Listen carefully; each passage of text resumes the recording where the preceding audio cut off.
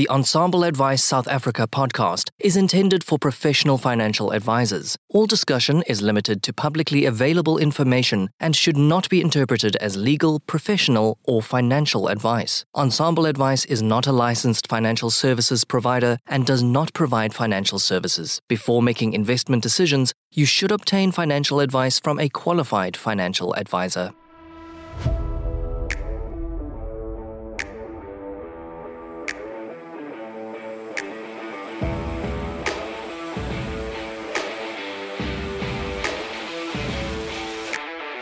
Hi, I'm Louis van der Merwe, Certified Financial Planner. Join me every week where I get to have discussions with global leaders in the financial planning space to help you serve your clients better and run a more efficient financial planning practice. This is Financial Planners South Africa podcast.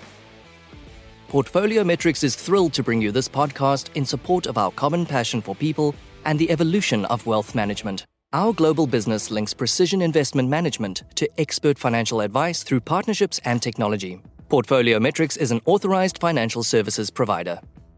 ComSpace is a revenue management solution developed specifically for independent financial advisors. It is a web-based application that tracks, allocates, and manages advisor revenue. The system seamlessly reads commission statements from financial institutions and can address any permutation of commission splits. ComSpace provides mind-blowing, out-the-box revenue business intelligence and analytics, along with super flexible reporting to effectively manage and grow your business.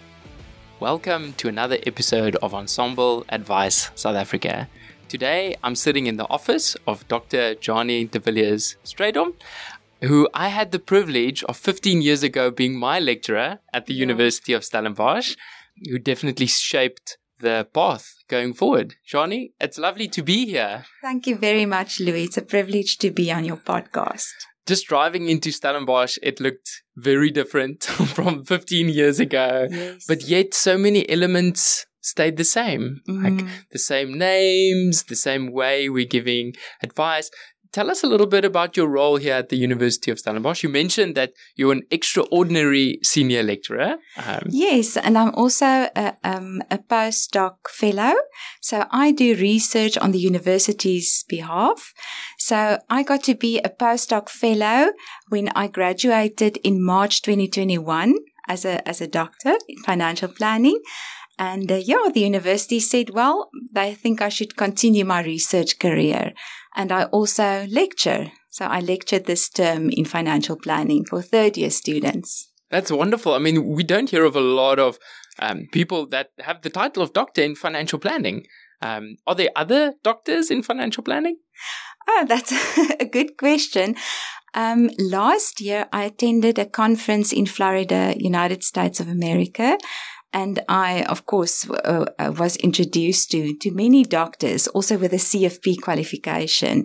Yeah, so that was a big highlight for me. And at that conference, I shared the main results of my PhD studies. Can you share with us a little bit of what the research was on? Yeah, so I researched annuity decision making. So annuity in this case is the annuity decision that you take at retirement. So as you know, in South Africa, you are obligated to utilize a portion of your pension or provident or RA fund interest to purchase an annuity. There's this big decision that you must make. And there are two main annuity income options. The guaranteed life annuity that you buy at a life insurer and you're guaranteed that income up until your death. And then the living annuity, which is worldwide the most popular option, where you invest money and you withdraw in South Africa between 2.5% and 17.5% of your income. So I had a wonderful supervisor, Professor Jeannie de Villiers, and he said there's something that keeps him up at night. And the thing that keeps him up at night is, why does everyone go for the living annuity option? And I started researching this topic, and it's known worldwide. It's been dubbed as the annuity puzzle. Because why are everyone going for this option where there are so much uncertainty?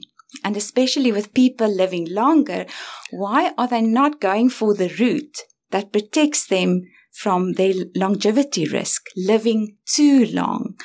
And so that's what I researched, annuity decision making, and looking at the factors that relate to our eventual decision and then our satisfaction in retirement.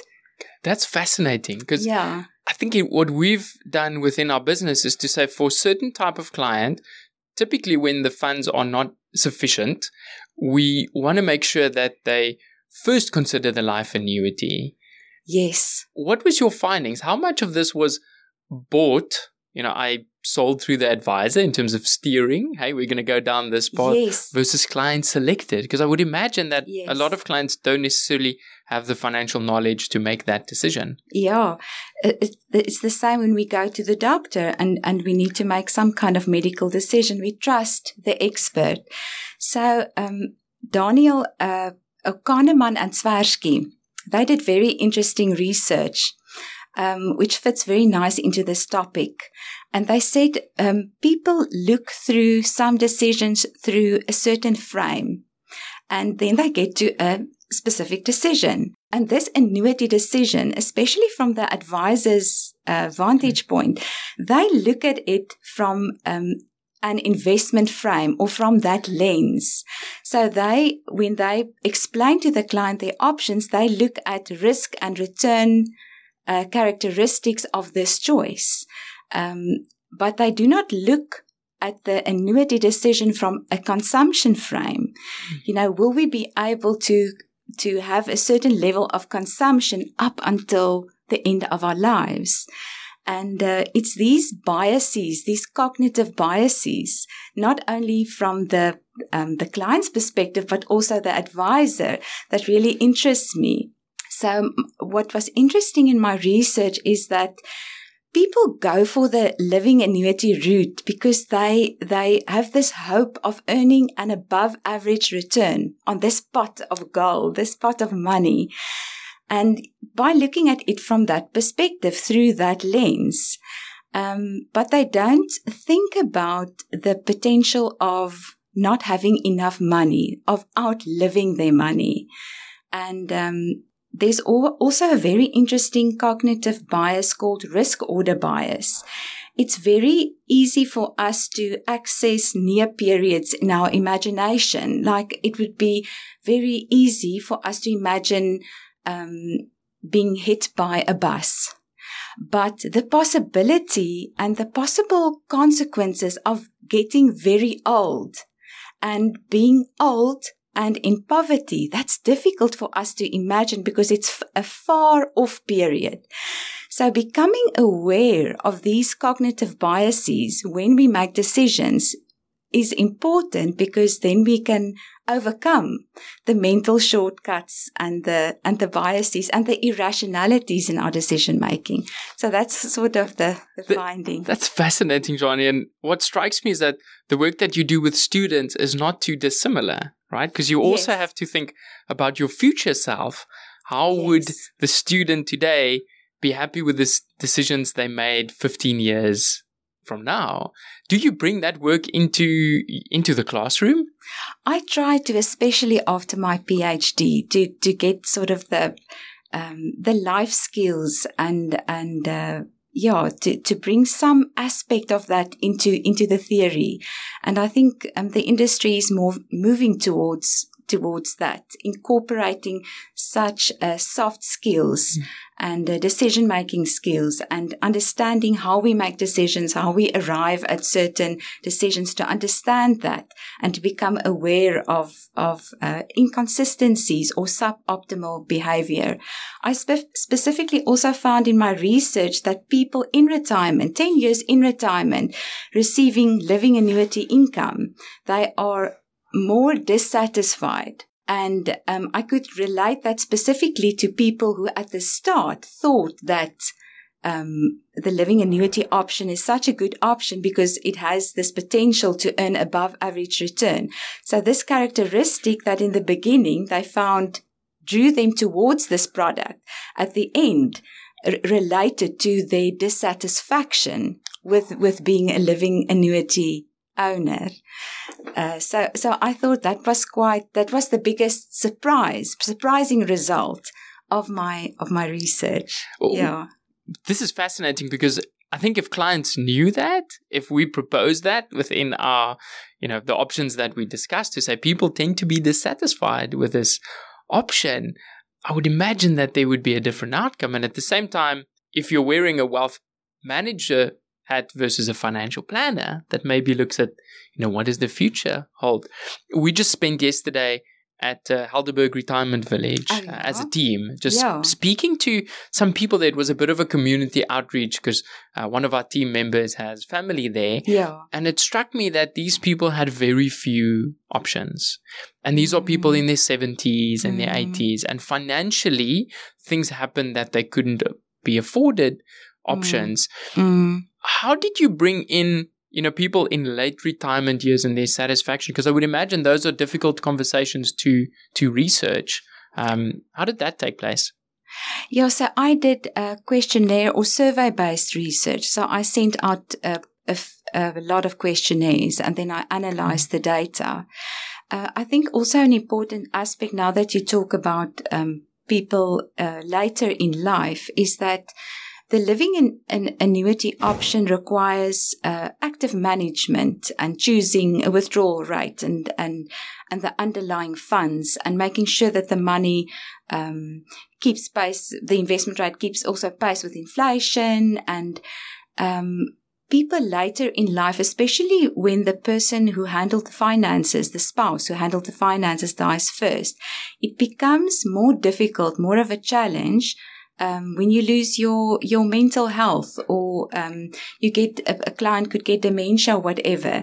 Those financial decisions become even more of a challenge later in life and with illness and spouses passing away. Yeah, I'm a real advocate for at least putting on the table this other potential option, this guaranteed annuity option that won't give you sleepless nights. And it's there, it's guaranteed. So. Yeah, and in South Africa, we have wonderful products like Just Annuity with these with-profit annuities. Yeah. Yet sometimes it's complex to explain to clients. I think as financial planners, we fall in the trap of this is the way it's always been done. Yeah. How do you find, are financial planners good at challenging the narrative of saying, oh, this way we've always been doing it, we need to relook at it? Or is there maybe a new wave of people revisiting the way financial planning is done? Yeah, that's a good question to ask.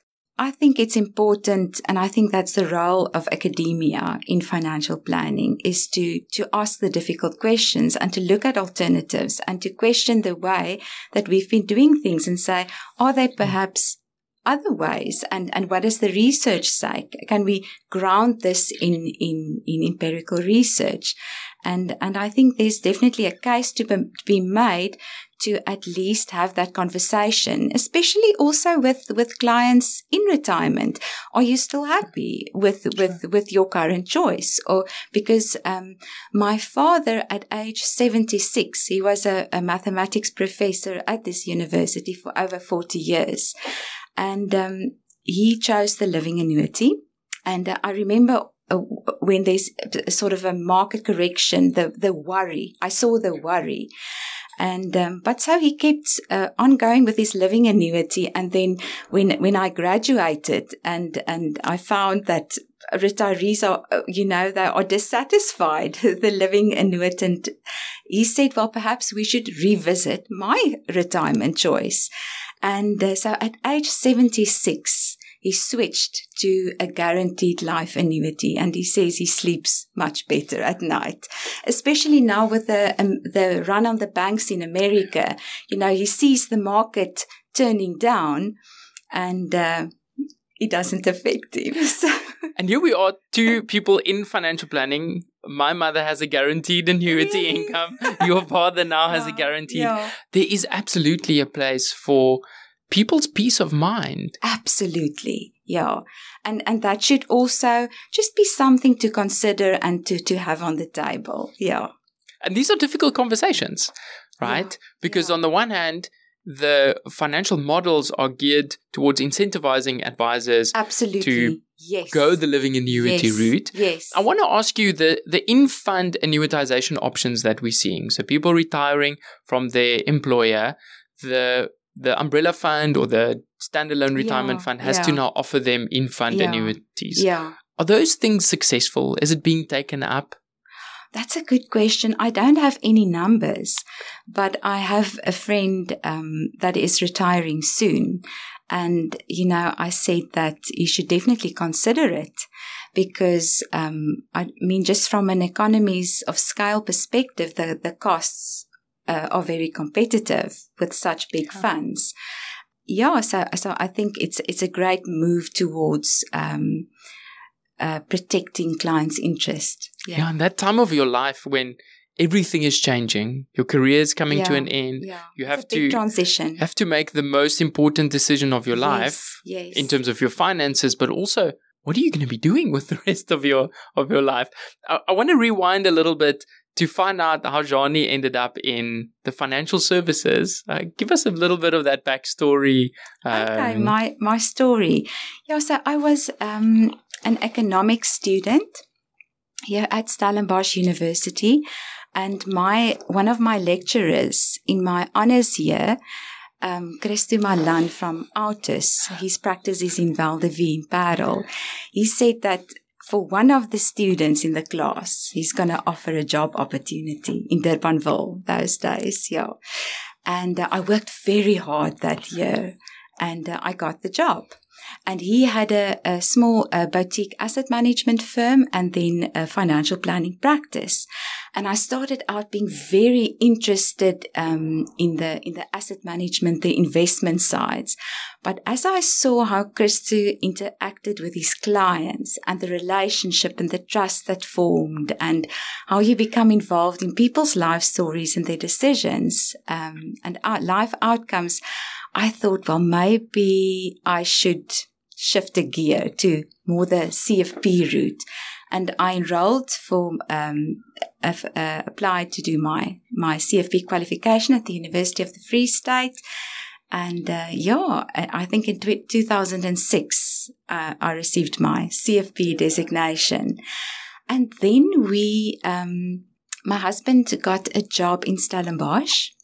And being born and bred Stellenbosch girl, I thought, well, we're not going to pass up this opportunity. I'd love to come back to Stellenbosch. I really enjoyed our time in Durbanville, but I thought, let's do it.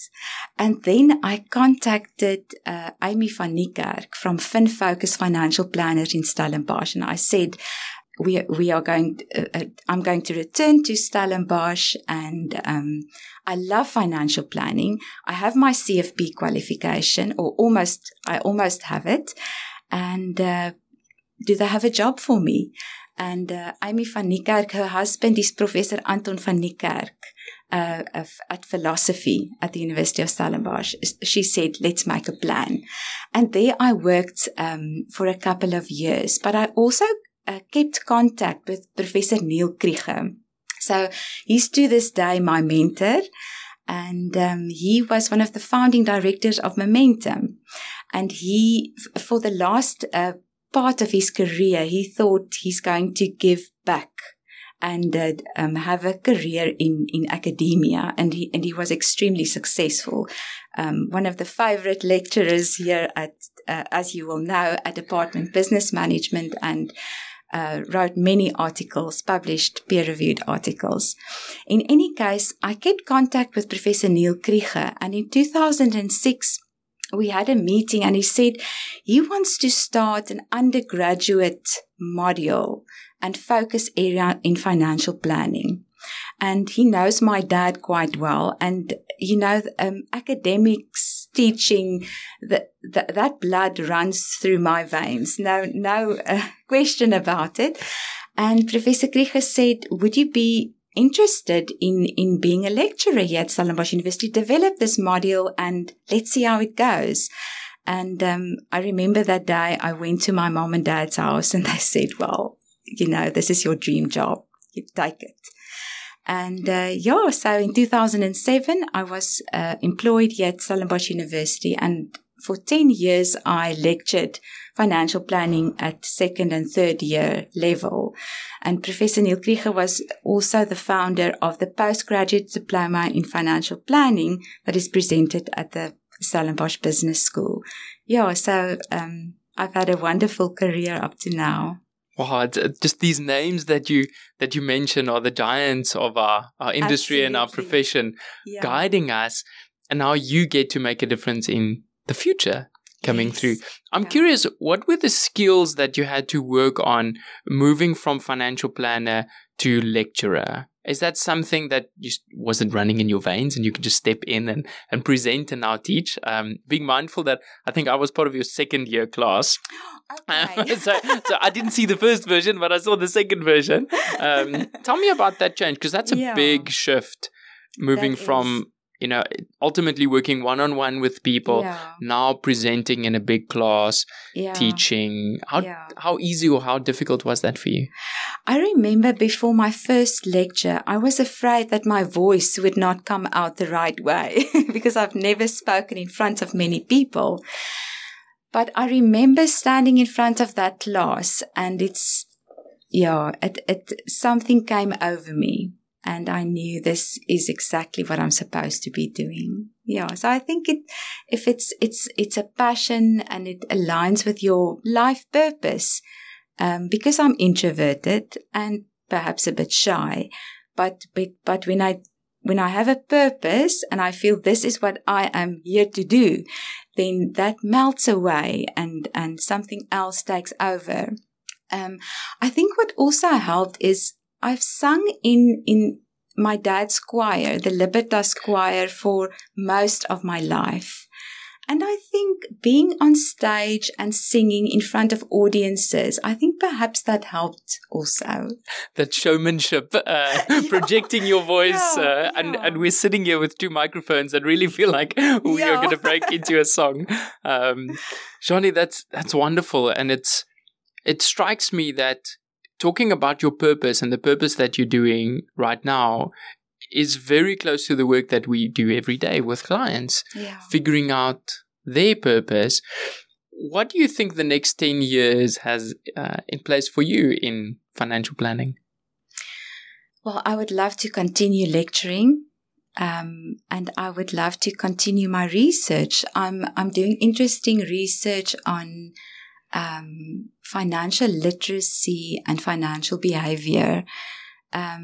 Conventional wisdom says that if we have objective financial knowledge about interest rates, diversification, shares, etc., we will make better decisions. We will pay off our debt diligently. We will save. But we are not seeing that happening. I mean, worldwide, there's a problem with savings. People don't save. They don't save enough. And so I love to ask these questions and to delve deep into that. What are we missing? What other factors should we develop to ensure that people in the future make better decisions?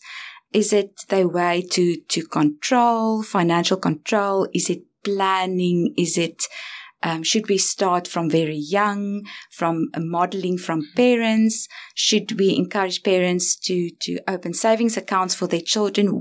You know, what are also the psychological factors, the role of procrastination and all of these things? What should we know? What can we change to see an improvement in people's financial behavior? So I'm very excited to think that I have wonderful data that I've collected, and I'm just waiting for the end of the term, and then I'm going to analyze it. I'm very excited to see what's going to come out and how can we help people to improve that aspect of their lives. It sounds like it's a lot more to do about behavioral economics, and then applying that to the world of financial planning. Yes, absolutely. That's where my interest lies. My grandmother on my father's side, she was a psychologist. And I remember as a child being very curious about her psychology books. So it's almost as if that part of me is also developing, and to the combination of psychology and financial planning that is a sweet spot for me. And this financial planning handbook is lying here between us. That's just celebrated the 20-year anniversary. Yes. And we're seeing in America the inclusion of the psychology of personal financial planning. Yes. I know that there's quite a few people in South Africa working on this. Do you think it's slowly going to increase in terms of importance within this profession? And do you think there's a place within the teaching curriculum in undergraduate? Oh, absolutely. And I feel passionately about it. Interestingly, I applied for a job just after my graduation in 2021. I wanted to spread my wings a bit, keep your options open. And I applied for a job at South Dakota State University in North America. And Louis, you won't believe, but they gave me a 3-hour interview. I was totally exhausted. We can learn lessons from them, from interviewing people. And in any case, it went very well. And we were very excited about an adventure overseas for a couple of years. But in the end, I didn't get it. And I asked them, just give me some feedback. I just want to learn from the experience. And they said, across the board in America, all the universities, the financial planning students take concurrently financial therapy or something to that effect, psychology of financial planning and behavioral finance. And I have no experience in lecturing these subjects. And, based on that, it was a good interview, but you don't have that. And the other applicants had it. So I feel very strongly that we must align with those universities and bring these concepts. It's very important. It's important for the investment students, for the financial management students, and the financial planning students. And it's going to be more so. Everything, the markets are driven by people's emotions, fear, greed. Do people in the psychology departments talk about finance? I don't know if you have any friends there, because I'm curious. I mean, we have in America this financial therapy designation that you can only really obtain if you go through the technical side of the American finance model. Yet we have nothing like that in South Africa. Not that I'm aware of. Yeah. Is there a place to walk into the psychology department and say, hey, who's interested in finance? I mean, you're giving me an idea. We should draw from them. We don't need to reinvent the wheel. So I would be very excited to be part of a movement in that direction and to explore that further. There's some fascinating people in America, and what I've seen is that often it's around family dynamics. These internal systems that they talk about. So it doesn't necessarily have to be counseling, but it can just be understanding human decision making and what drives our decisions. Absolutely. And I would love for us to see that in South Africa, because just speaking to the students this morning, very few of them had a default in the human sciences. Like there was only a few hands that were raised that were interested in psychology, yet in hindsight, that's actually what we do. Yeah. And as you also said in the lecture this morning, Louis, that with artificial intelligence, the technical side is going, those aspects, the development of AI is going to take care of many of the technical aspects. So what we have to offer is really understanding the human side of financial planning. I really look forward to seeing that develop in South Africa, because now we have wonderful universities with wonderful lecturers that can set this pathway, but yet we still see a big drop-off in financial planners. I think about 70 or 80% of them leave the industry very quickly. Yeah. Have you seen a change in that over the last 10, 15 years? Or is that an area that's got its own challenges and things that are maybe not in your scope? We try to help the third-year students to get placed at good financial planning firms. And it's very important that it's a reputable firm that is not sales-driven and that the students receive at least for 2 years a fixed salary so that they are not cold-calling clients, etc. So, the results are very mixed. I spoke last year to some of my old students, and some of them landed with amazing firms, and they are doing so well, and they've been in the industry since. And they have happy careers, but I've also seen the other side, where they had, traumatic experience, and, they've been thrown a telephone book and say, do cold calling and sell, and your salary is based on, or you just earn commission. So, that is not what I stand for. That is not financial planning. So this show is all about the positive evolution of financial advice, and it's getting to a point where we're professionals and we're getting remunerated. If you had to leave a set of instructions for someone to look for a financial planner, let's say it's a family member, what would those instructions be? What are the things that you look for when you would interview a financial planner? Okay, so, well, firstly, the technical side must be there. The academic side is obviously important for me.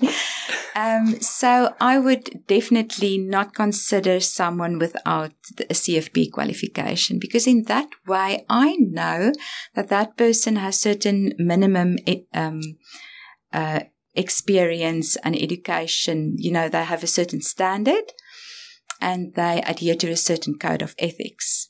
So that is very important.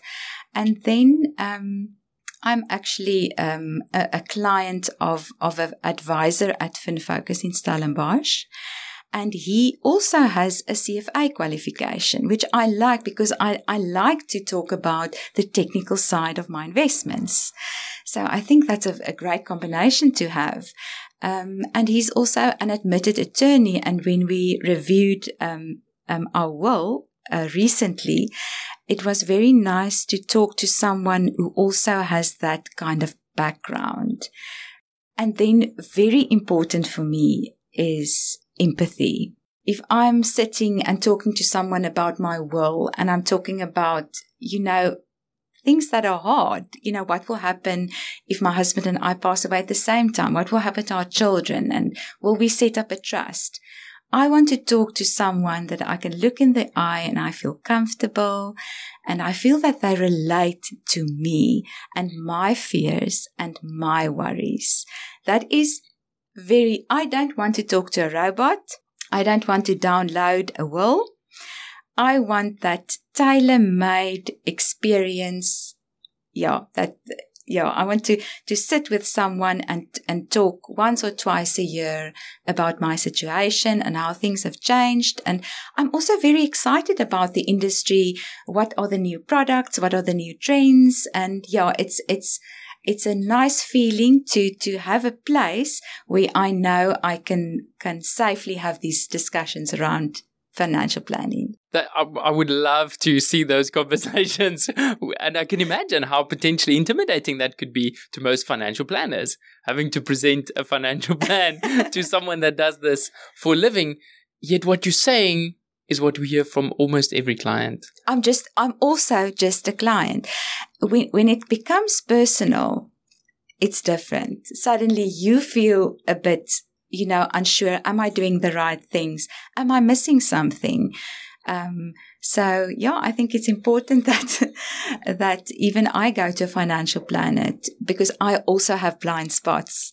Absolutely. Absolutely. What are the things that you're teaching your kids about finances? Are you going home and are they receiving a lecture about financial planning, or do you have a different way of talking about money to your kids in an intentional manner? Yeah. So my children are 10 and 12, almost 10 and 12 respectively. So we've just opened 2 tax-free savings accounts for each child, and I explained it to them because I think it's a very nice way for them to become interested in investments. And it's interesting. I spoke to my daughter. I spoke to them separately. And what I want to teach them is not only are we putting away some money for them and therefore not spending it today, as they would rather do, we are putting it away. And we're not only putting it away, this money is going to grow so that they can one day go to university or start a business, it's an investment in their future. And it's interesting, my daughter I saw that she was processing everything I told her. And she said, what's a company? And what is a share? And asked these questions. And she said, it was then quiet in the car. And later she said, Mom, is it like you are planting a seed and then that seed will become a tree? And I said, yes, you understand. And I think with the research on financial literacy, one of the components is what they call family financial socialization. And a subcomponent of that is being open with your children about finances, opening a savings account, modeling financial behavior. So we have discussions around money frequently in the house in a positive way. But what we set limits for ourselves, we have a budget, and we carefully consider things before we make purchases. So I think they're off to a okay start. Yeah, it sounds like they are the right path. One of my earlier guests, Matt Gardner, wrote 4 books on financial literacy, and the 4 money bears talk about saving money, spending money, investing money, but also giving money. And that's such a nice framework that I often refer to with clients, thinking about the 4 things that your money can do, and creating these money habits and money stories. I mean, our earliest money memories start at the age of 7. And that's where the financial therapeutic process begins. As I said, I spoke to Susan Bradley, and she said she also always starts with asking someone, what's your first memory about money? And a lot of these parts that form in our brains dictate how we think about money and the decisions we make. So we must start at the beginning. Is that a question we should be asking students? Almost like an essay in terms of applying to become a financial planner? Yes. Because what I'm seeing through the courses that we do is the work starts with yourself. Yes. Yet in the university, there's very little space for that. Maybe it's because of the curriculum of the self-development work to prepare you to become a better financial planner. Yes, that's a very good point to make. And I think as we introduce into the modules aspects of the psychology of financial planning, behavioral aspects, it will bring about room for these type of self-development questions. Johnny, it's been wonderful to have you on the show today. Thank you very much. Thank you for having me. It's been a privilege. Yeah, it's but going back to the roots, I wish you all the best for the lives that you're touching and with your career. I appreciate it.